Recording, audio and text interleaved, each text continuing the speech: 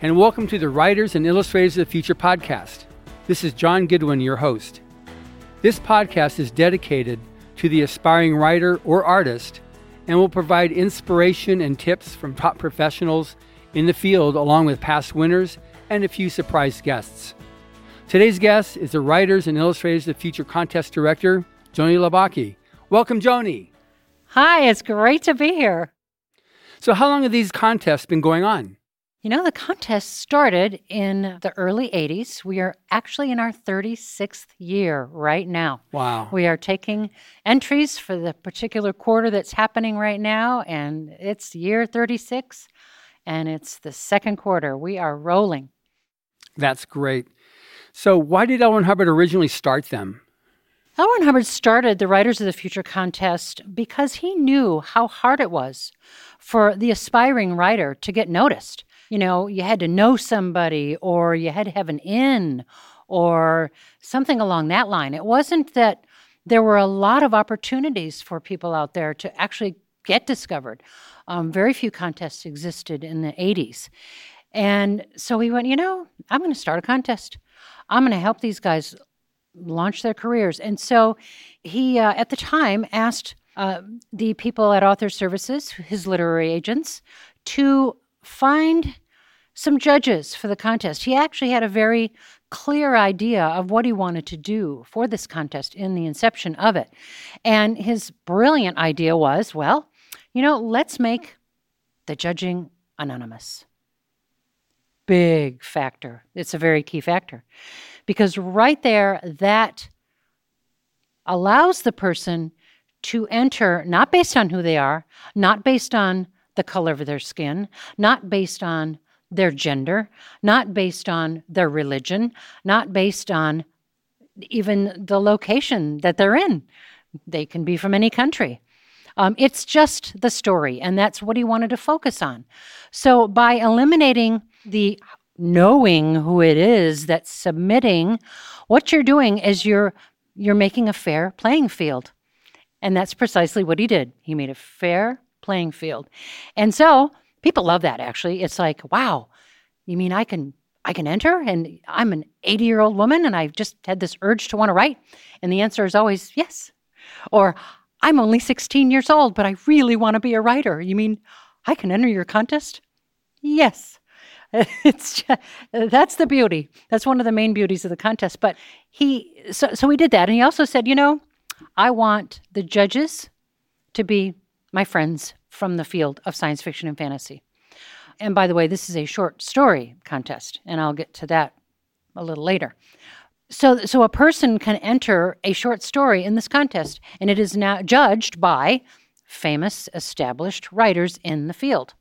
So a lovely, lovely person, a brilliant writer, and a wonderful editor, Algis Budrys, was brought in to help launch this contest way back in the early days. And he did a marvelous job, contacted a lot of people that he knew, explained what Mr. Hubbard wanted, and of course the greats of the field came on board. Of course they did.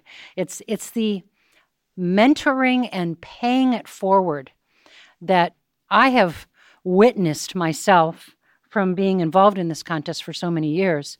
The sheer joy gotten by these very, very established professional writers, the joy that they actually get themselves from helping someone in the field, knowing how hard it was for them when they started. In fact, Orson Scott Card has said multiple times, God, I wish this contest was around when I started, because it would have been so much easier. So's Larry Niven. So has, a lot of people have actually told me that. They wish the contest had been around. That's why he started it. He really wanted to have a platform for people to become, known, become published. Now, you made one comment earlier. I just wanted to check this out. What's the youngest and the oldest entries you've ever had? Wow. Okay. Entrants? Mm-hmm. The youngest writer entrant that we've ever had was 8 years old. And the youngest illustrator entrant we ever had was 6 years old. Wow. Encouraged, of course, by her mother. Sure. Her mother helped her enter.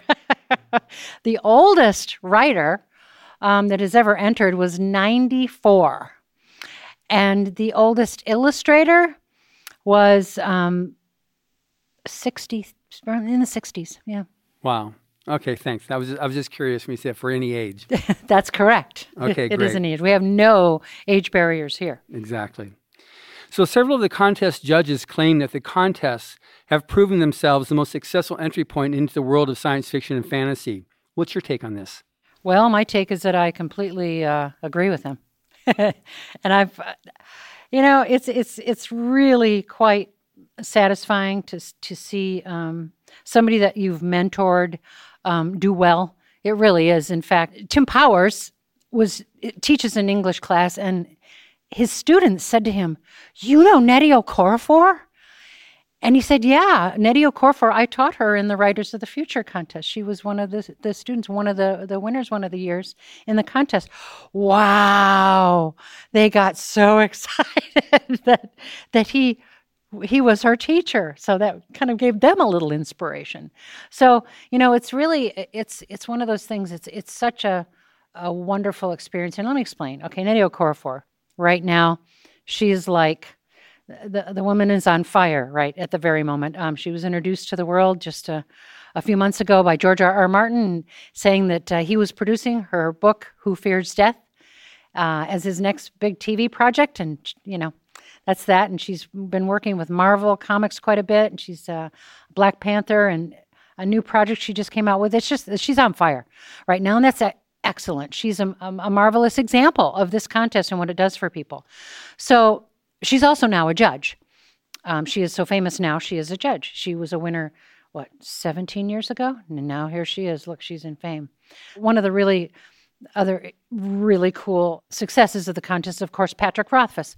And I actually use him a lot with people that enter, and I'll tell you why. Because if you happen to have a novel, for example, that you've written, and nobody will read it, you can't get an editor he won't even touch it, why don't you take a look at possibly taking a chapter or two of your story and making that into a little short story. That's what Patrick Rothfuss did with Name of the Wind. Need I say more? New York Times bestseller. That one is also being produced into a movie here coming up one of these years, and it's a brilliant story and very, very popular.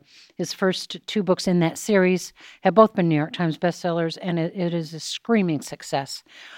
Those are just two examples. I could literally talk on much longer than this podcast will be running to tell you about all the successes of the contest, but those are two really cool writer ones. And then I want to bring up an illustrator contest success, and that is, of course, Shaun Tan. Shaun Tan won this contest, speaking of age, right out of high school. He was literally in high school. This kid from Australia, we get him over here, we fly him to the U.S., and he does his workshop, and he actually wanted to go to both workshops because he's not only such a brilliant illustrator, he's a genius, but he's a good writer too. And he wanted to do both workshops. Of course, he could only do one at a time, so he did the illustrator one, obviously, because he won that. But Shaun has gone on now to not only win the Astrid Lindgren Award, which is an international award, but he won the Academy Award for his Best Animated Short, The Lost Thing, which was a brilliant, brilliant work. Right after that, in fact, the week after he won the Academy Award, he came on as a judge for the Illustrators of the Future contest. He said to me, Joni, I feel worthy now of being a judge at this contest. So he was thrilled to be part of the judging process now, which is fantastic. So talk about inspiration. It's inspiring for everybody around. Everybody involved in this, anybody working on this contest. How can you not get inspired by, here's a guy, he's got art. He's creating either a beautiful piece of illustration or he's creating this marvelous story. And to have that creation come to fruition and to have people acknowledge it, there's nothing like it for everybody. That's amazing. So now, I know that while there are literally hundreds of amazing successes from the contest, I'm curious, what are some of your personal highlights over the years? I would have to say, okay, for me personally, one thing that is just not known about, I guess, is that the people that go on to have careers without even winning this contest. I think it's a really cool story that a guy will enter this contest and he'll enter it and enter it and enter it. He just doesn't win. But you know what? He gets he gets so used to that deadline, to getting something in. Oh, I've got to get a story in for the next quarter. Oh, I've got to get another illustration in. I've got to go. Well, that's a good thing for somebody. You know why? Because it keeps their creative juices rolling, and that's vital. And I've literally had other writers who never won this contest come back to me and say, you know, I really appreciate this contest because it gave me a goal. It gave me a deadline. I had to do it. It kept me going. And that, to me, is thrilling. Oh, my God, the guy, he didn't even win here, but he went on, or he then started getting published, you see, in other areas. And just for your information, if you've published 3 short stories in professional publications, you can't enter this contest anymore. So literally, we've had people go, oh, Joni, you know, I'm so sorry, I have pro'd out. I can't enter anymore because I've sold too much now. But they thank us.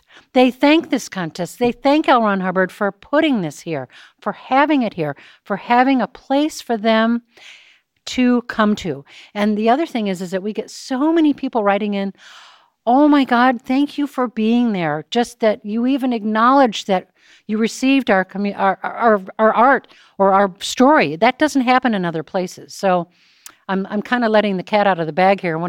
Some of our little perks that we do that people really appreciate. And okay, if you're running another contest out there, fine. I'll let you in on that particular secret. You got to let people know that you've received their stuff. And you know what? I even encourage them. That's what I do. I go, okay, great. Thanks for submitting. Now, are you on to your next one or not? What do you mean? It's funny because I don't give them a break. Nope. Oh, you're a creator? You're going to keep creating. Don't stop. Keep entering. Keep writing. Don't stop writing.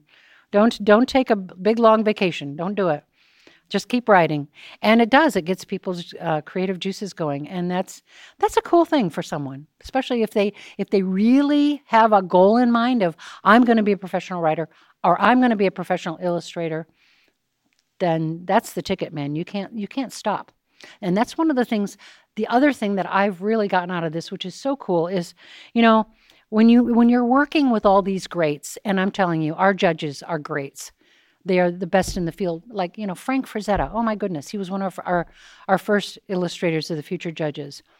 And sadly, he's not with us anymore. But now we're talking an icon here. We're talking a man who was revered by millions of people, millions of artists. You have no idea how many people have told me, you know, Frank Frazetta was my inspiration, literally.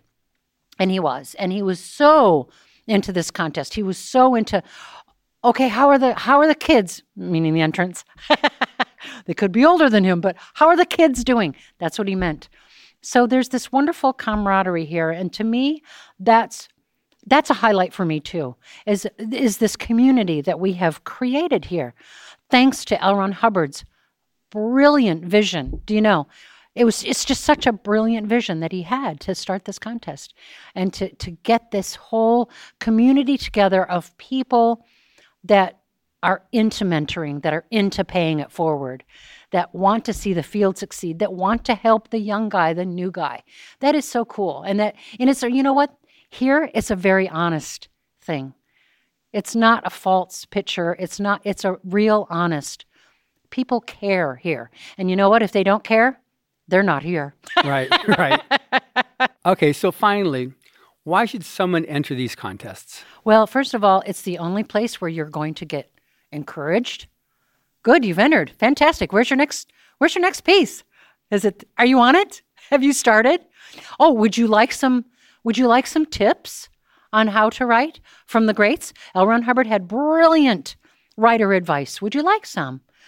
We also offer, our judges will step into our forum sometimes. We have a forum on the writersofthefuture.com site, which is our site.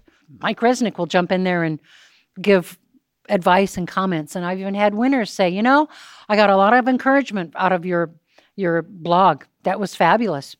Because we're constantly updating it with tips, advice, this and that, and the other kind of a thing. So that's why you should. There's no other place where you're going to get this community, this group of people that are encouraging you as much as we do. Thank you very much, Joni. This has been a very good, I think, very informative conversation on Anybody out there who's trying to become a professional writer or artist, you've listened to the contest director, Joni Labaki. Thank you. And thank you for listening. Stay tuned when next we talk to the Writers of the Future coordinating judge, David Farland. Subscribe to the Writers of the Future podcast wherever you get your podcasts. Writers and Illustrators of the Future are contests created by L. Ron Hubbard to provide a means for the aspiring writer and artist to be seen and acknowledged. It is free to enter and open to new and amateur short story writers and artists of science fiction or fantasy.